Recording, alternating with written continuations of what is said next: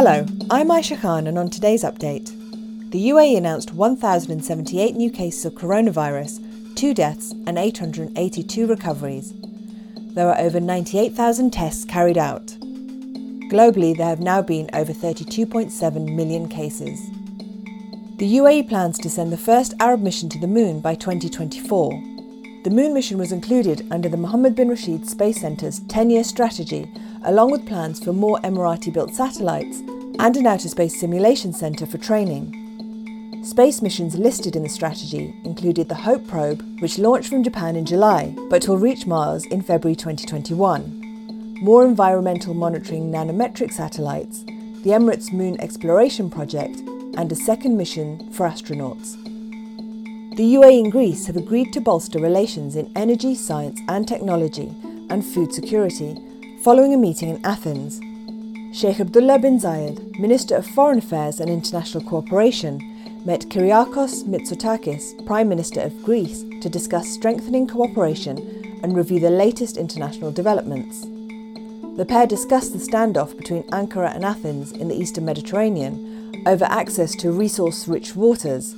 They also discussed developments in Libya and Iran and spoke of the latest updates on the global fight against COVID-19, including efforts to develop a vaccine. Lebanese Prime Minister-designate Mustafa Adib has stepped aside, putting the month-long process to form a new government back at square one, despite French pressure on the country's sectarian leaders to rally together to haul the nation out of a deep crisis. Mr. Adib, selected by political blocs on August the 31st to lead the next government, has failed in his bid to form a technocratic administration following bickering between parties who demand to be allowed to select ministers. Mr. Adib said, "I apologise to the Lebanese people," and stressed that the French initiative must continue.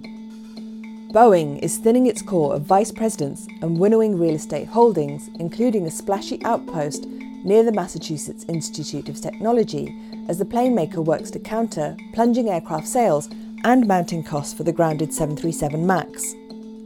About 170 mid-level executives, 70 of them based at Boeing's commercial airplane division, are taking a buyout offer that includes a year's salary, according to people familiar with the matter.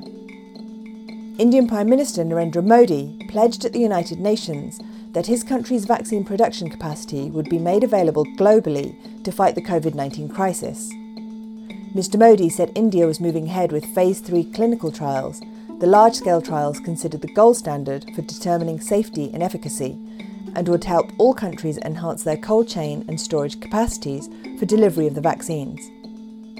Now over to Faisal Salah for what's trending. Trending on social media, UFC 253 kicked off in Abu Dhabi this morning, with the headline bout between Israel Adesanya and Paulo Costa grabbing all the attention. Follow all the results and details from the event on the National Sports page. Next up is the news that water in the area of Houston, Texas might be tainted with brain-eating microbes. A warning was issued to residents of several towns around Houston, warning them of consuming the contaminated water. Finally, the Premier League's third round of games had some thrilling results, with Manchester United taking the 3 points from Brighton in the last minute of the game, and Chelsea coming back from a 3-0 deficit to equalise and end the game 3-3. That's it for today's update. For more audio content, head to the podcast section of thenational.ae.